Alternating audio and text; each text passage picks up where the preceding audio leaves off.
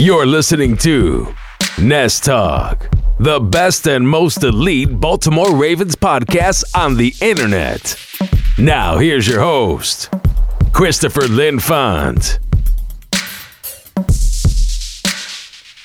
Ladies and gentlemen of the Ravens flock, my name is Christopher Linfante, bringing you another edition of the Nest Talk podcast, the best and most elite Baltimore Ravens podcast on the internet.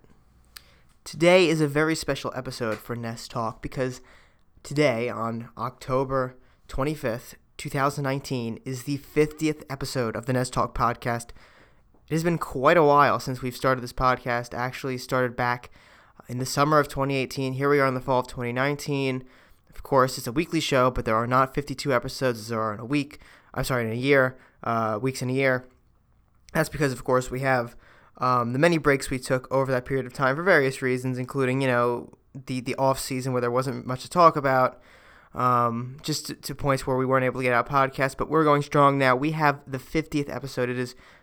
It's very amazing to me. And I thank you all for supporting the podcast every week, listening to it. And I hope to keep making it bigger and better. We have plans in the works, as I've been mentioning over and over again. There are lots of plans, things we're testing to make this podcast much better. I have plenty of ideas.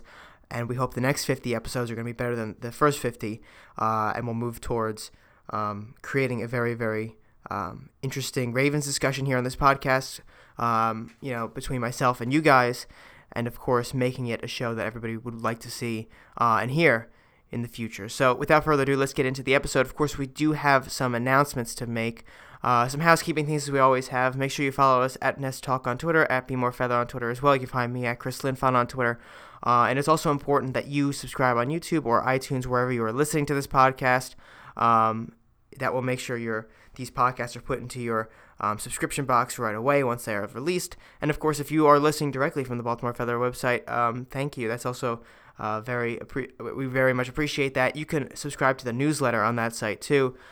Just type in your email. And, of course, every time there's a new episode of Nest Talk and any Ravens news articles, and opinion articles that we publish, they'll go right into your inbox, so you are ready to go with the latest and greatest Ravens news and opinion articles on the internet. And of course, you can find us on Facebook as well. Just search up Nest Talk or Baltimore Feather on Facebook, like us there.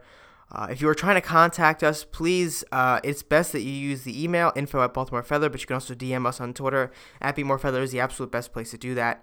Communicating through Facebook, I mentioned, not a very good idea, so let's not do that, unless you absolutely have to. Of course, we'll get back to you, but Facebook sometimes is weird. It doesn't show me right away when I get messages, so I could miss them for a month at a time for all I know.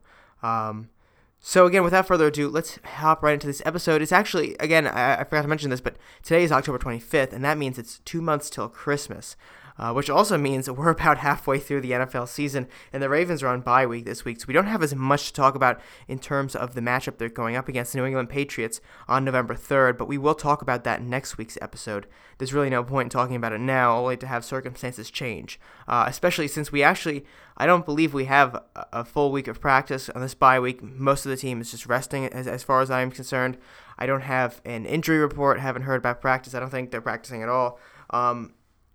So there's no injury news to talk about, nothing new, except for what happened in the Sunday's game, which we'll talk about because there is a major injury we have to talk about. But the Ravens have granted us things to talk about through free agent acquisitions here, and of course a cut and a move to the IR, which we'll discuss in a second. Also to talk about, though, I am taking questions as always for the podcast. We have another question by Mr. Donovan Sales about a specific player on the Ohio State Buckeyes and whether or not the Ravens should be looking to draft him. I want to talk about what the Ravens win in Seattle means. Are we having a defensive revival? And finish up with some bye week thoughts. And we'll get all through this hour-long episode as usual here on the Nest Talk podcast, the best and most elite Baltimore Ravens podcast on the internet. So starting off with the Ravens news, we're going to go in sequential order here and how they happened. And the first is that the Ravens decided to part ways with the cornerback/special teams player Justin Bethel. So Justin Bethel was signed this offseason to be a special teams gunner for the Baltimore Ravens. That was really his main objective with the Ravens. And unfortunately for Bethel, he was not able to stay with the team throughout the entire season. Now, Bethel was being paid, I think it was $1.5 million in a cap hit this year. Let me check that right now as I'm talking here. But it wasn't like a very insane amount with the Baltimore Ravens. Yeah, he had a 1.5 base salary with cap hit of $2 million. So Justin Bethel now is off the Ravens. And that's essentially because the Ravens do not value him as much as they value a fourth-round pick. And I say that because if you have paid attention, if you're on BaltimoreFeather.com, if you're following up on the Twitter page, you know that the Ravens had a choice to make. And that choice was, because Brent Urban was cut, the former Ravens defensive end, Brent Urban, cut by the Tennessee Titans, Baltimore was going to lose a fourth-round compensatory pick via the comp pick formula. And if you're not familiar with compensatory picks or how they work, it's very complicated, and no one actually knows the full formula the NFL uses. It's based on players evaluated. But anyway, every year, NFL teams lose players in free agency and they gain players in free agency. If your team loses more than they gain, they get what's called a compensatory pick. That compensatory pick's value, whether it's the third round or the seventh round, it can't be first or second, it can be either third to seventh round. That is based on other factors, playing time, contract details, stuff like that. C.J. Mosley's loss, since we lost two more players than we gained, C.J. Mosley's loss was going to essentially give the Ravens a third-round pick. Now, that, of course, could change since he's been injured recently, but the formula still says basically the Ravens are probably going to get a third-round pick. There are surprises sometimes. I remember Ricky Wagner was a bit of a surprise. It was a lower pick than expected for what we got for losing Ricky Wagner. But C.J. Mosley should give us a third-round pick because they lost Mosley, didn't have enough free agent talent to overtake that loss according to the formula. And, the other free agents, everything would gain the Ravens a fourth-round pick. But the loss of Urban would have made the formula even, taking away that fourth-round pick. So the Ravens knew that they had a choice to make. It was either Bethel or a fourth-round pick. And the problem with keeping Bethel is that he only really plays special teams. That's what he's here for. He's a fantastic special teams player. And I feel bad for him. He's in this spot because this is not his fault here, right? He's not it's really not his fault at all that he was put in a situation where the Ravens had to get rid of him. But he's not a defensive back at heart. That's not his best position here. The Ravens had to part ways with him in order to recuperate that fourth-round pick. Why do they want the fourth-round pick over Justin Bethel? A fourth-round pick, you get a younger player on a 4-year contract next year, this upcoming year. We're halfway through the season. So whoever that player might be, the Ravens see that as more valuable. And it's going to be a contract similar to Bethel's, too, in the future because, rookie contracts aren't that expensive. You're only going to get a few million out of them. Bethel was on a $2 million 1-year contract. So, that total amount, it would probably be only 3 or 4 for the rookie on that fourth round pick, maybe even less. So the Ravens, they're always key to the comp pick game. That's always what they're trying to do is build on comp picks. That was Ozzie Newsome's strategy. It very much appears to be Eric DeCosta's strategy here in Baltimore. And Justin Bethel essentially is caught in the crossfires. Now, the question, though, is, does this mean the Ravens are not in win-now mode? I argued they were in win-now mode last week when they made the trade for Marcus Peters, who had an incredible game, by the way, against Seattle, and we'll talk about that. I don't know if this means the Ravens are out of win-now mode, but I know it means the Ravens really value their future. And I still think they can win a Super Bowl or championship or whatever this season, but I don't think the Ravens are particularly invested in this season right now. Maybe they want to sign Marcus Peters to a long-term contract after this year, pair him up with Marlon Humphrey and get rid of Jimmy Smith. That is very possible. They still want to win this season. They wouldn't have traded for Peters if they didn't want to win this season. They want to win as much as they can this season. It's a very cautious win-now mode, I would say. It's a win now with an eye toward the future. They want to establish a dynasty. They don't want to break the bank all in 1 year. That is essentially what's going on here with the Ravens. And this Bethel pick kind of reaffirms that if that's your vision on the Ravens, win now, again, does not necessarily mean they're going to break the bank this year. That's never how the Ravens have done it. They've always been trying to build a dynasty that competes year in and year out, not a team that competes 1 year and then blows the next 10 years as a dumpster fire. Some teams will do that. They'll trade in a championship for 10 years of obscurity, but the Ravens are not that team. And it's better to not be that team than to be that team that trades their fan base's happiness for a single year of prosperity. Moving on, the next day, the Ravens placed Pernell McPhee on the IR. This is the big news, the big injury news of the week here. Pernell McPhee was signed this past offseason, and as most of you know, I would imagine, Pernell McPhee played with the Baltimore Ravens in that Super Bowl year. He was with the Ravens from 11 to 2014. Signed a huge deal with the Chicago Bears, but didn't really pull it together in Chicago. Kind of was obscure last year with the Redskins. Didn't do a whole lot, but he was playing very well in Baltimore. He had 17 total tackles this year and 3 sacks on this season alone. And then it happened, and Pernell McPhee went down in Sunday's game against the Seattle Seahawks. For some reason, I don't have what the injury is on this list. I don't know why I don't have it here, but I know it's here somewhere. Give me a quick second, and I will find that for you. But essentially, Pernell McPhee, I believe it was an arm injury. I just don't want to say the wrong thing here. Pernell McPhee went down with a triceps injury in his arm. Season-ending triceps tear, actually. So definitely not the situation you want to be in if you're Pernell McPhee. And the Ravens, because Pernell McPhee was a big presence on that pass rush group. And the pass rush as a group, as a unit, has been very much underperforming. And McPhee and Judon are really the only ones who are getting any real pressure at the quarterbacks. But it's not consistent enough. And McPhee, his loss is really giant for the Ravens. There's been a lot of talk on whether the Ravens are going to go get Yannick Ngakoue. I'm sorry, but I butcher this name all the time. I know exactly who he is, but I butcher his name. Yannick Ngakoue, a lot of talk about him as a pass rusher coming into Baltimore. He is a guy with the Seahawks, with the Jacksonville Jaguars on the last year of his rookie deal, with about $2 million cap hit this year that he could fit in the Ravens just above $2 million cap space. They wouldn't have to give him up much for him. They just got a 4th-round comp pick back. They could use a 4th-round pick. They've got a couple to send over to Jacksonville and get Yannick Ngakoue in. But, these are just rumors flying around. These are people on Twitter basically talking about Yannick. There's no actual physical evidence that the Ravens are going to go get Yannick Ngakoue. And whether or not he would actually help, I'm not exactly sure, because he's an okay pass rusher.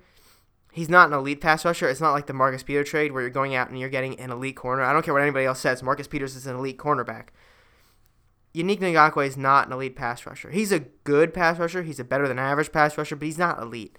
And to pair him with Judon and just expect the pass rush to immediately flourish, I don't think would actually happen. I think the Ravens have deeper issues at that position. I think it's more depth than anything. And with Pernell McPhee was still in the conversation, in the mix here. Yeah, they have a much deeper pass rush with Yannick Ngakoue in there, but without Pernell McPhee, it's going to be Ngakoue and Judon. And, who else? Tyus Bowser? Chris Wormley? These aren't guys who are going to get to the quarterback very often. Tyus Bowser has had some decent moments, but Chris Wormley's not going to do it. Jalen Ferguson, though, I have to say, impressed in the Seattle game, had some very good moves, bottling up players, especially on the outside, protecting from the run as well. He had some good moves, but, Pernell McPhee, obviously, being thrown into the injured reserve is a huge loss for the Baltimore Ravens. They're going to have to figure out what they want to do long-term at the pass rush position. They did not address it in free agency in the 2 signings we're going to talk about right now. And the first of those signings, both coming from the Patriots, actually, is defensive back Jordan Richards. What is Jordan Richards going to do for us? Well, he's a college safety. He was a college safety. He plays defensive back and really, I guess, play any position. I don't know much about him. But he was a second-round pick in 2016, and just 2015 second-round pick, and just didn't do well. He didn't do well with the Patriots.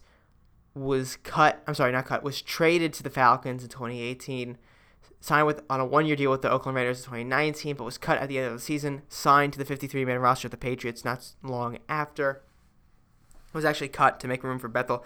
He is not a very good defensive back by any stretch of the imagination. I'd say he's probably below average. Maybe just barely average. He's not going to be any sort of addition like Marcus Peters was. Because, I mean, the Patriot allure is really something, right?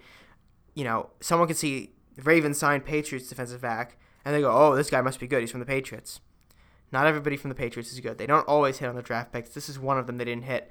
Again, drafted by the Patriots, traded away, and then he came back to the Patriots this year, but cut to actually make room for Bethel. Some people speculate that the Ravens are just doing this to get information, get dirt on the Patriots. I mean, I doubt it. They're probably going to ask him, like, is there anything we need to know about Bill Belichick's Patriots? But, I mean, everything's on the tape. It's not like they have a specific game plan they're going to install against Baltimore, and this guy's going to come running with it to John Harbaugh, you know, the 57,000-page game plan, and just give it to Harbaugh.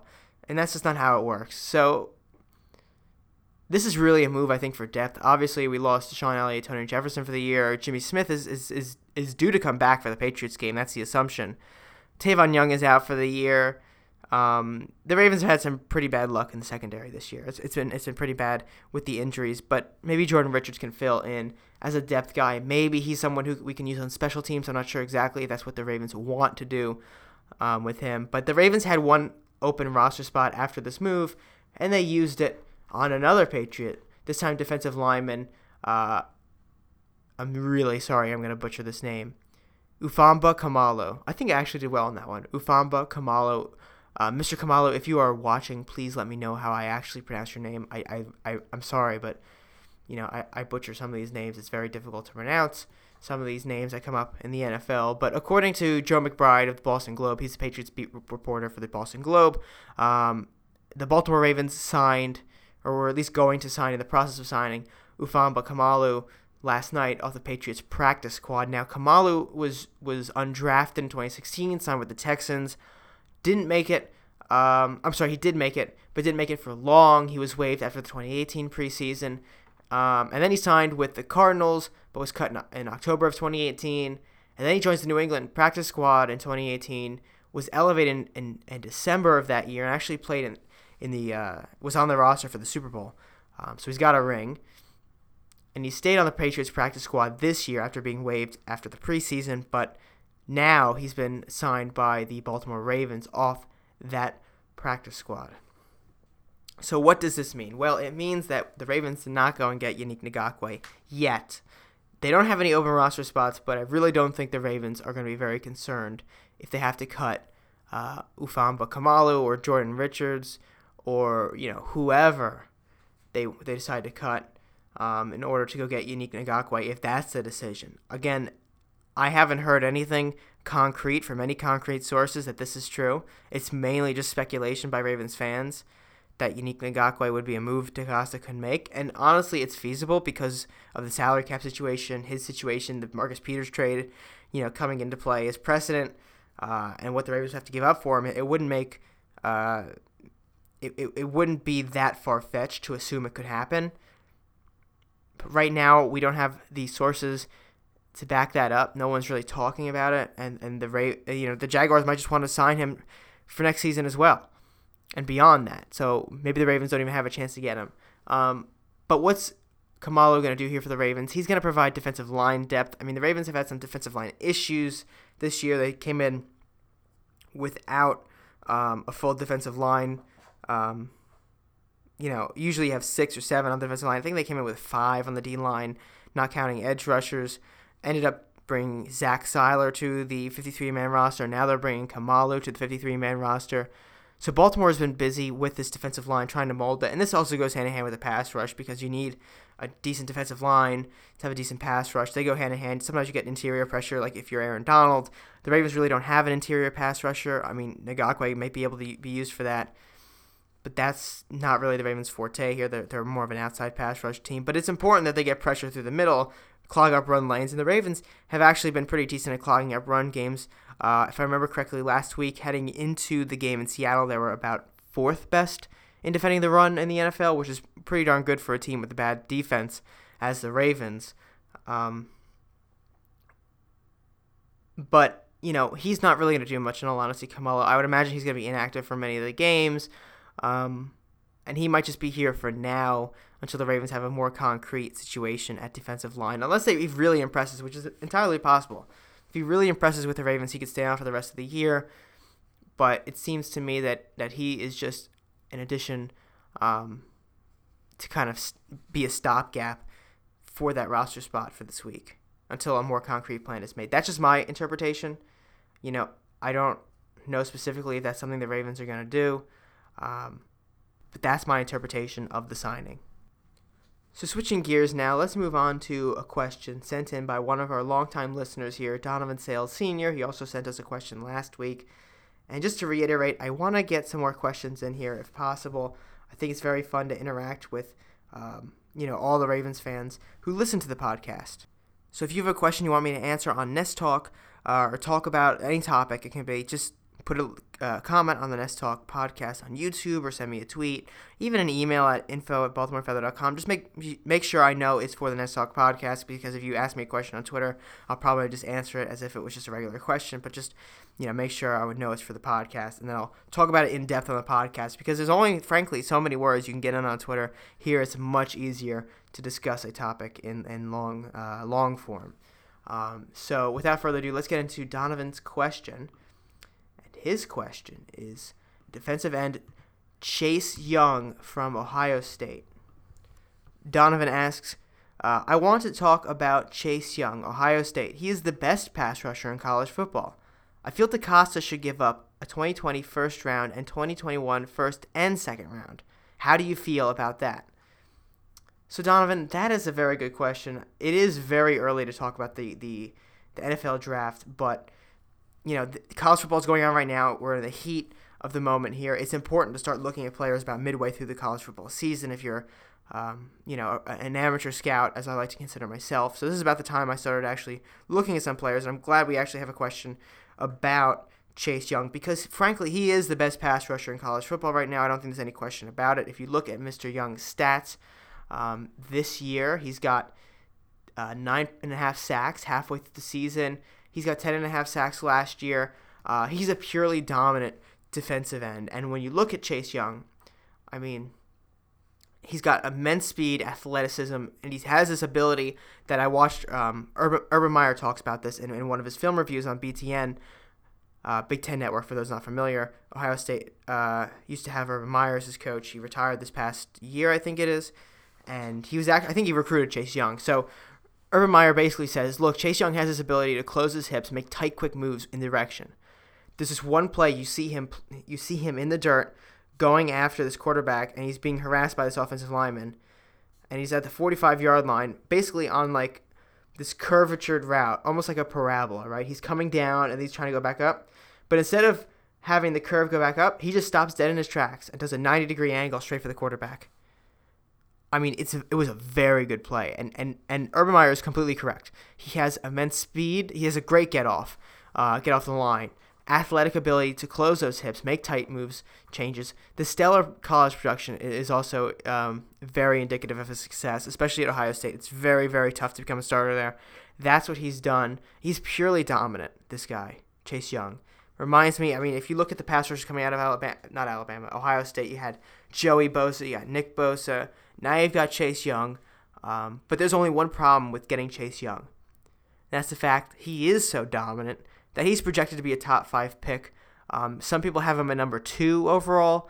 It is early. We don't even know the drafting order yet, but, Mel Kiper, I'm not a super big fan of Mel Kiper, but he's really the only one at ESPN right now doing this kind of stuff. I know Tom McShay is, but Mel Kiper is really the best at ESPN about this. And he's really the only one who's talking about draft big boards right now on ESPN. And Mel Kiper has him as the second best prospect. So if we read anything into that, it's this dude's going to go in the top 5 no matter what. Unless there's some huge fall from grace. Almost like, Teddy Bridgewater was supposed to be the number 1 quarterback in 2014 and fell all the way to the last pick. Lamar Jackson fell to the last pick. If there's some crazy move in the first round where he falls to the last pick of the first round, it's possible. But I don't see it. I see him being more like a Joey Bosa or Nick Bosa, just sitting there and from the beginning of the draft process to the end, everyone knowing he's going to be a top 5 pick, if not number 2. The only reason he's probably not number 1 is because of the quarterbacks coming out in this class. Tua Tagovailoa obviously is pretty much on track to be the number 1 overall pick. He's been that way since last year. So Mel Kiper has him at number 2. WalterFootball.com, one of my favorite websites for draft information, has him at number 5 on their big board. It is early, though. And the Ravens, we assume, since they're probably going to make the playoffs at 5-2, whether or not they win the division or wild card, it looks pretty much like Baltimore's going to the playoffs, although things can change in a heartbeat in the NFL. But assuming the trajectory stays, the Baltimore Ravens will have a pick somewhere in the 20s. 22 and above, I think, is where the playoff teams pick. So if you're Baltimore, how are you going to get this guy? And Donovan provides the answer. He's right. The Baltimore Ravens are going to need to give up at least their first-round pick, and probably a first-round pick in 2021, and probably their second-round pick from either this year or 2021 to get this, to get Chase Young. And the question I have to pose for all of you, because I want this to be a discussion, is Chase Young worth that? Do you prioritize that much capital into one player? Personally, I can't say I would. And here's why. We see so many draft busts where players that are supposed to be generational turn out to be good but not amazing. Are they worth 2 first-round picks and a second-round pick for it? I don't think so. I don't think it's worth risking it. And, just looking at Ravens' recent draft history, Rashad Perryman was a flop, right? He was supposed to be a very good receiver. Of course, we did know he had problems coming out, the dropping problems, but we knew his elite speed was supposed to be a flop. Ronnie Stanley, we just kind of fell into. That was a great pick, but we fell into him. We didn't have to trade up for him. And if I was to tell you in 2016 it was.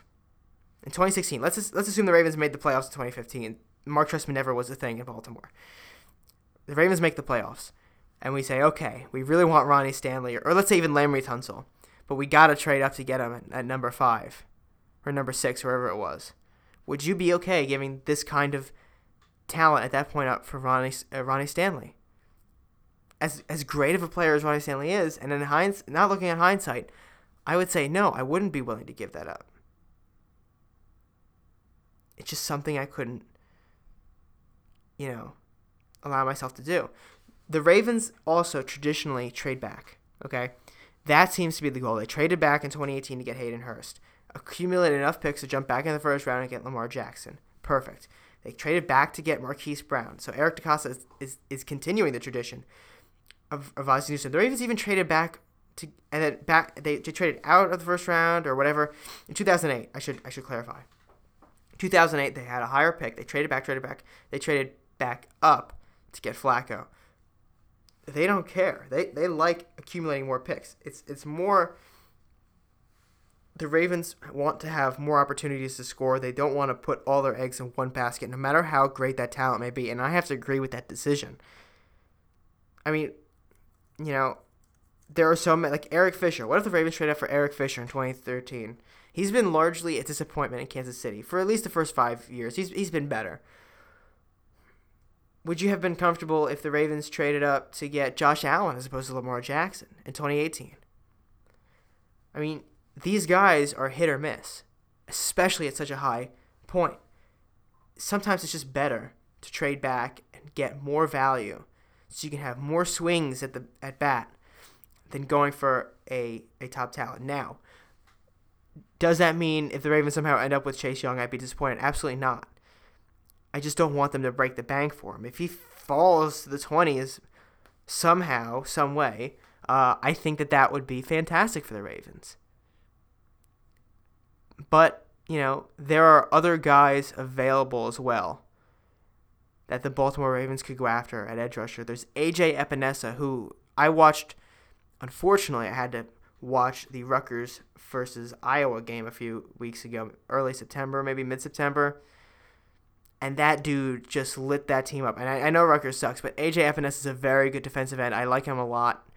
I don't have a full scouting report on him, but he's very good. I hope you guys look him up if you're interested in A.J. Epinesa from Iowa. And then there's another guy I don't know much about, but Julian Akawara from Notre Dame, the outside linebacker, is projected to be top 20 pick. Maybe the Ravens could scoop him up. There's other pass rushers too, not just Chase Young.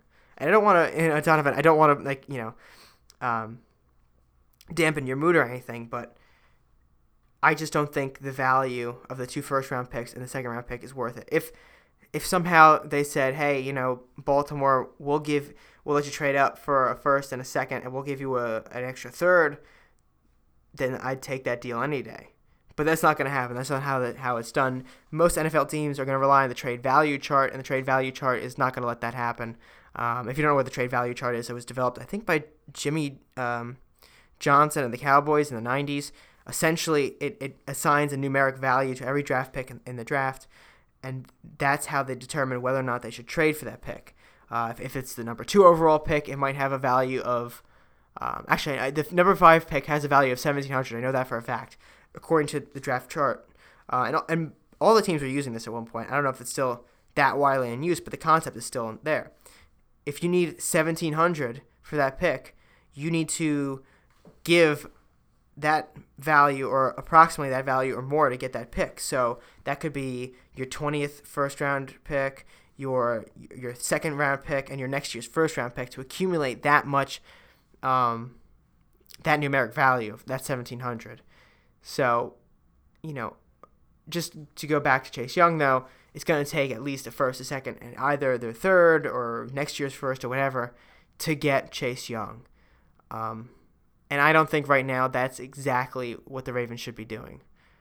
Now things can change, but I think the Ravens would be better off working with Jalen Ferguson, hoping he develops, and re-signing Matt Judon. I think that's number one. We should re-sign Matt Judon, make him our premier pass rusher. Hope Jalen Ferguson pulls out, maybe draft A.J. Epinesa, another pass rusher, and kind of take a step back and not trade up for Chase Young. Although, maybe, again, Chase Young could slip. It's very unlikely, though. And, even if I was on board with the decision, I don't think Eric DeCosta would be, because he is definitely the type of GM that's going to sit back and wait and try to accumulate more draft picks instead of going up and getting this guy. That's really what Eric DeCosta is all about. That's what we saw him do with Marquise Brown. That's what we're going to see him do in the future as well. But thank you very much for the question, Donovan. I hope I answered it the best you can. And let me know what you think about my answer, if you agree with me, if you just don't agree with me after my explanation. And, of course, remember, everybody else, send in as many questions as you like. If we get too many questions, I won't be able to answer them all. But I would like to, have conversations with our very fun listeners out there for listening to the Nest Talk podcast. So moving on now, the Ravens won in Seattle, obviously. It was a very, very good win for Baltimore. But what does it mean for the Ravens, short term and long term? The short term, for me at least, is that the Ravens can go toe-to-toe with these teams. Seattle obviously is one of the best teams in the National Football League right now. There's no question. They were 5-1 entering the game. They have MVP candidate Russell Wilson at the helm. It was quite frankly a very, very difficult matchup for the Ravens to try to win. And somehow, some way, they won that matchup. Now, how do they win this matchup? The defense came out of nowhere. Well, I shouldn't say that. The defense, they didn't come out of nowhere because we kind of knew that they were trying to establish their new dominance with the acquisition of Marcus Peters. And, of course, Dean Pease still trying to be as aggressive as possible. And it paid off. The Ravens were super aggressive. Marcus Peters had a pick 6, which is very, very good for him. And actually, he was only targeted thrice that entire game, 3 times. The first time, I think, one was an incompletion, one was sailed over his head or something, or a breakdown, and the third was the pick. And then Russell Wilson never targeted him again. And that was Russell Wilson's first interception on the year, and Marcus Peters took it to the house. So to all the people out there telling me that Marcus Peters is washed because he had a few bad games in L.A., I got news for y'all. He ain't washed. That's for certain. What it also tells us, though, is Lamar Jackson is a lot better than he looks statistically. And he's an MVP candidate. But let me tell you what I mean by that. Those conditions were so bad in that game. The rain, if you watched it, you could tell. It was slushy out there. The rain was pouring. Like, absolutely pouring everywhere. And gripping the football was a huge problem. Huge problem for the Baltimore Ravens, for everybody on that team, for both teams. Absolute mess out there in the rain. And what does that mean, essentially? Well, it means that the 9 passes that were completed out of 20 attempts for Lamar Jackson is a very misleading stat. Mark Andrews had not 1, not 2, but 3 drops. I think I read somewhere that there were 6 drops in total. Something like that. I should have saved that stat, but there was, I think, 6 drops in total. And if that's true, then Lamar's adjusted passing, the completion rating, would be 15 out of 20, which paints a wildly different picture than 9 out of 20. And those saying, well, this just proves Lamar can't throw. What does it prove about Russell Wilson then? Because Russell Wilson finished under 50% completion as well. He finished 20 for 41. That's under 50%, just like Lamar. It's about the same percentage, actually. It's very close. So what does that prove about both these players, huh? I mean, you can't just say the conditions apply to Lamar Jackson, but don't apply to Russell Wilson. I think Lamar Jackson has shown us quite enough now that we can stop questioning his ability to pass the ball. I mean, there are decisions that he makes that are stupid. There are throws that he misses that he shouldn't, but that's because he's a second-year quarterback, and he has outplayed all of my expectations so far. So I'm done with people saying he can't throw. I assumed he couldn't throw. I think it was fair to assume he couldn't throw very well coming out of college because in the college tape, he wasn't a good thrower. Last year, he had a lot of bad passes, but over the summer, obviously, he worked very, very, very hard on his mechanics. You can see the difference in the way he sets up a pass. I mean, just look at his hips, look at his foot placement. You see, if you compare side by side, you can see those differences. He's much more accurate. He's much more precise than he was last year. This isn't a question about whether or not Lamar Jackson can throw anymore, right? We're done with that question. It's over. So moving on from that, though, what are the other effects of this game? What are the long run questions that are going to be answered? Well, for starters, I want to go to the defense. I think it might be premature to say, but I think the defense is improving. It's not an elite defense yet, but it's definitely an improvement. It was not perfect, but the defense was what it needed to be, and that is the key to every game, essentially, is what can it do to win the game. The defense did enough. Maybe the rain helped, but, he should be used to it up there. It's Seattle. Maybe those conditions weren't ideal for the Seahawks, but Russell Wilson only throwing for under 50% completion for 241 yards, and that interception, his first interception on the year, was huge. Chris Carson, on a super rainy day where you think the Seahawks would ground and pound with a guy who averages 4.3 rushing yards per carry. On 21 carries, got 65 yards. That's a 3.1 average. That is atrocious. That is very, very bad. And I got to hand it to my boy Jalen Ferguson. He was in there a lot, getting plays done, stopping Chris Carson from moving. There were some really good plays.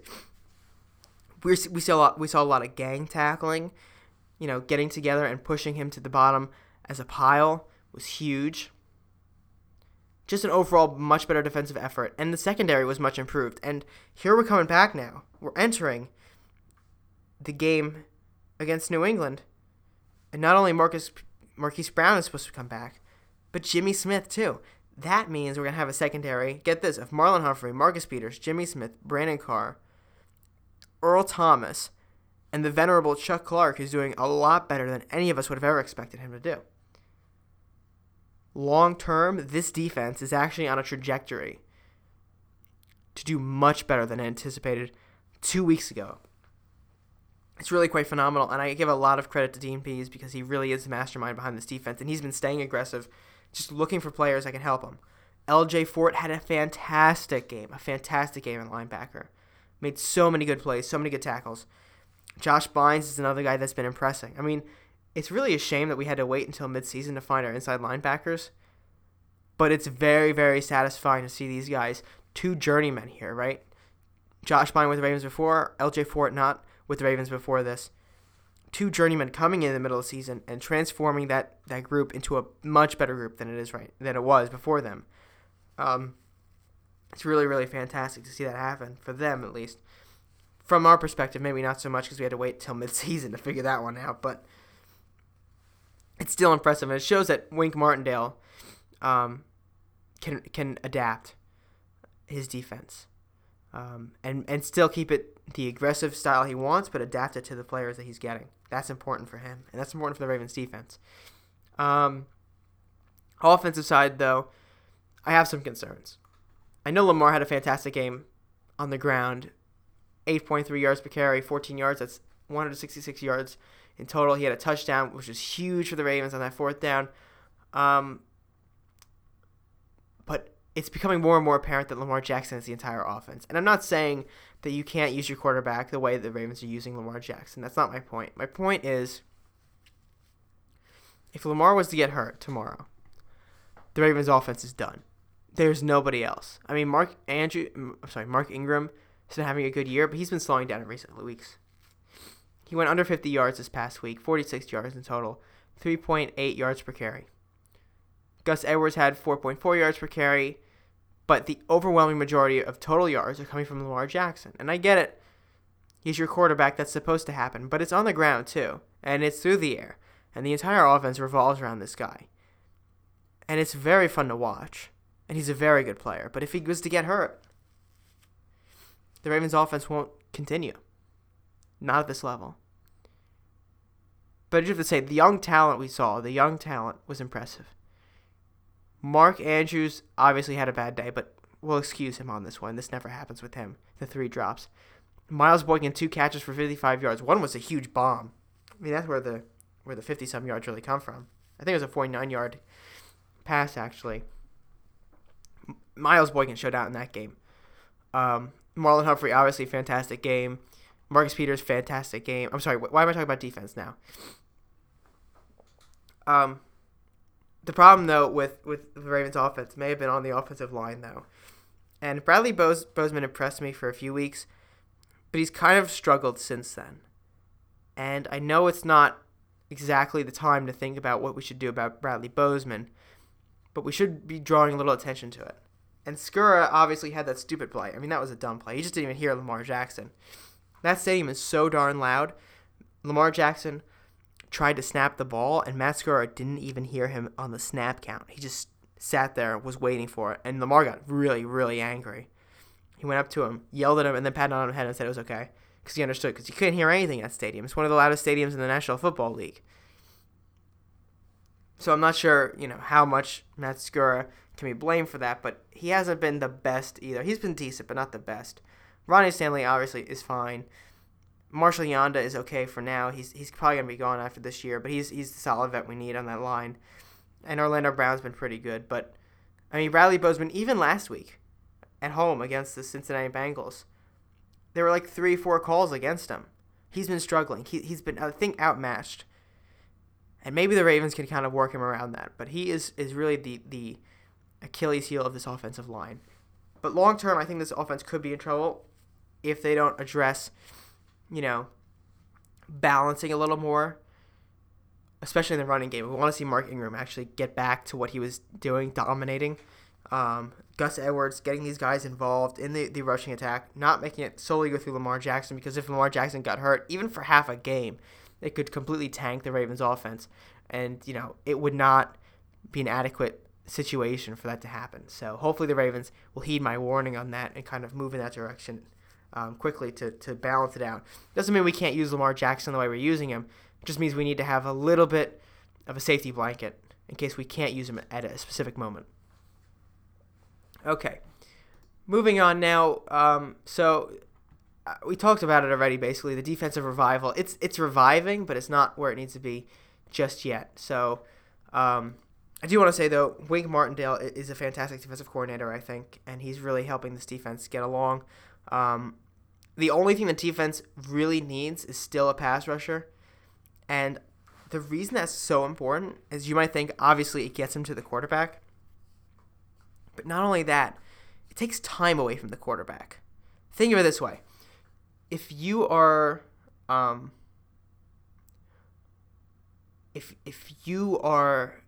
just say you're the quarterback. You're standing in a pocket. Okay, picture yourself as yourself in the quarterback's pocket. You're standing there. You got your offensive line.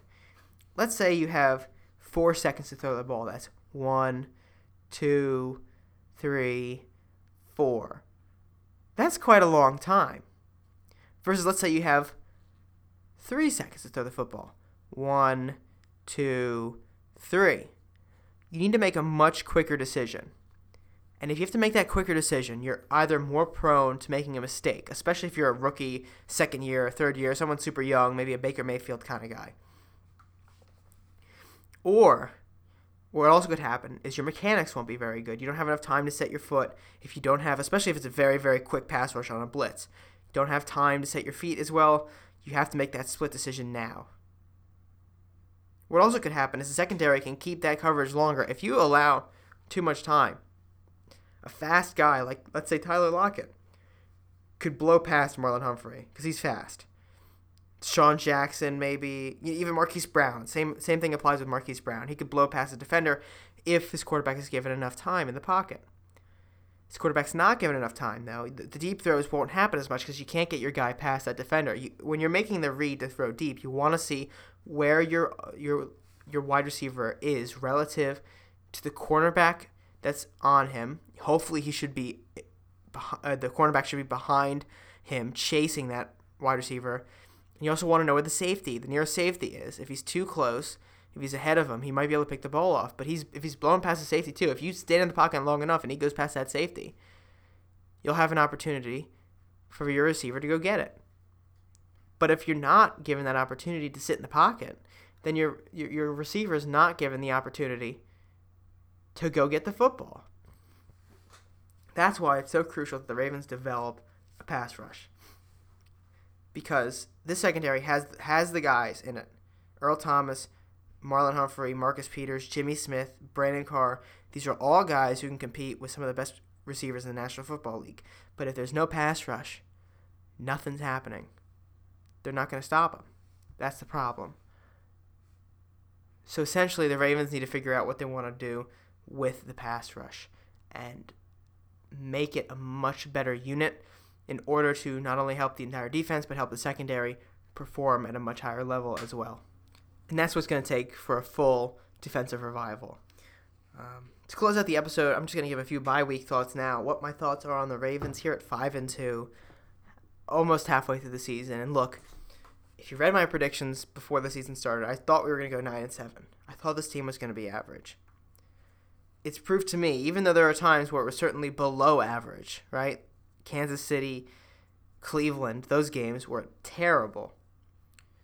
This Ravens team together has faced adversity that I'm not sure every NFL team would be able to get out of.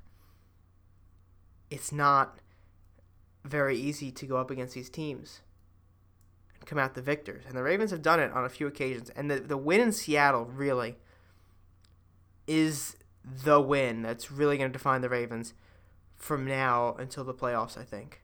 Because it establishes their identity. Yes, they can go into the toughest stadium in the NFL, one of the toughest stadiums to play in the NFL. There's no question.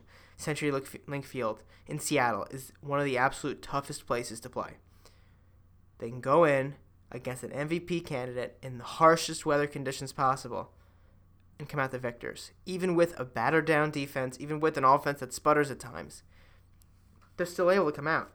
And that offense sputtered a few times. They're still able to come out. And I think the Ravens are on the right track. I think that they're probably going to win the division at this point. I think they're going to finish better than 9-7. The trajectory they're on certainly indicates that. The division is up for grabs for them. It's really theirs to lose. Cleveland is 2-4. I think they had a bye week this past week, so they didn't play. The Steelers are 2-4. The Bengals are still winless. It's going to be very, very difficult for anybody to catch up so long as the Ravens continue to play. They could finish 10-6 and probably have the division by 3 or 4 wins. That game in Pittsburgh, that game against Pittsburgh, at the end of the season might end up being meaningless for the Baltimore Ravens. Will I still go? Yeah, of course I'll go. That's a sick game. Last game of the year against Pittsburgh, in a cold day, maybe it'll snow, count me in. But it's definitely going to be a different circumstance than typical games against Pittsburgh, than typical years. The Baltimore Ravens have a much better team than I anticipated, and I think many people anticipated. And back to Lamar Jackson, I mean, he's having a phenomenal year. Say what you want about his passing stats. Total yardage is total yardage. And this dude's balling out. And he should be an MVP candidate. I don't think he's going to win MVP. But as long as he's a candidate, I think he'll be getting the recognition he deserves because he's really working much harder than most quarterbacks do. In all honesty, this kid is working so darn hard. He's working so hard to be the quarterback of the future for the Baltimore Ravens, and that's what counts for Lamar Jackson. That's what counts for the Ravens. That's what counts for everybody because Lamar Jackson is succeeding because of his hard work. It's not just talent alone. It's the hard work that goes into everything in the NFL. And that's what Lamar Jackson's doing to win football games for the Baltimore Ravens. So that's going to conclude our episode today. It's a bit shorter. I think it's about 10 minutes shorter than last week's episode, and that's really because there's no game to talk about coming up this week. But, of course, we will be back next week with another edition of the Nest Talk podcast, the best and most elite Baltimore Ravens podcast on the internet. So make sure you are ready for that next week. And, of course, you can find us at Nest Talk or at Be More Feather on Twitter. You can find me at Chris Linfante on Twitter as well. Subscribe to us on YouTube or iTunes to get the newest episodes in your subscription box. If it's on iTunes, it goes directly to your devices that you have iTunes installed on. So that's absolutely fantastic. If you have an iPhone, it goes right into your podcast app. If you've got a Mac laptop or even a Windows laptop, whatever, with iTunes on it, it goes right into your library. You just open up on a Friday afternoon, past 5, 6 o'clock, it should be up, and there it is. If you're on YouTube, you can turn on the notifications, and if you got it on your phone, it'll come up, boom, Nest Talk, new one. So that's fantastic, absolutely. Make sure to do that. If you're looking at us on BaltimoreFeather.com, thank you for doing that. That's the absolute best platform you can get to us at. Subscribe to the email list. That way we can send you the latest articles, and every time there's a Nest Talk podcast, we put it on an article as well, so that way everybody on the email list gets that, and you can listen to it there if you would so like. If you are looking to find us on Facebook, you can find us by searching up Nest Talk or Baltimore Feather on Facebook. And make sure if you want a question you want to talk to us about, you want to discuss some Ravens football, make sure you leave it in the comments of the YouTube video or tweet us at Nest Talk or at Be More Feather. Just make sure it's a question you clarify for Nest Talk, and we will put it away in the box and save it for the episode. At some point, maybe not this season, maybe next season, I would really like to do live shows and do call-ins, but we don't actually have that capability right now. So in the meantime, we will continue this question format, which I think is still the best way to start the process of getting more interaction from you guys and my ability to talk directly with you about topics that you want to hear. Because really, when I'm doing these hour-long shows, it's more like I'm talking to you. I don't want it to be like that. I want to be talking with you about these things. So the more questions, the merrier. And I'll try to answer every single one as long as I can. Thank you again for listening to the best and most elite podcast, Ravens podcast on the internet. That is Nest Talk. We will see you next week with episode 51, set to record on October 31st. Can that be right? November 1st. I got it wrong. The day after Halloween, All Saints Day, I believe. So we'll see you then, and have a great week, great bye week. Enjoy your NFL Sunday. Watch Red Zone if you've got it. It's just a nice week to just relax and watch other teams for once and not have to have a heart attack by 3 p.m. as we usually do every single Sunday. So thank you again, Ravens flock, and we'll see you next week.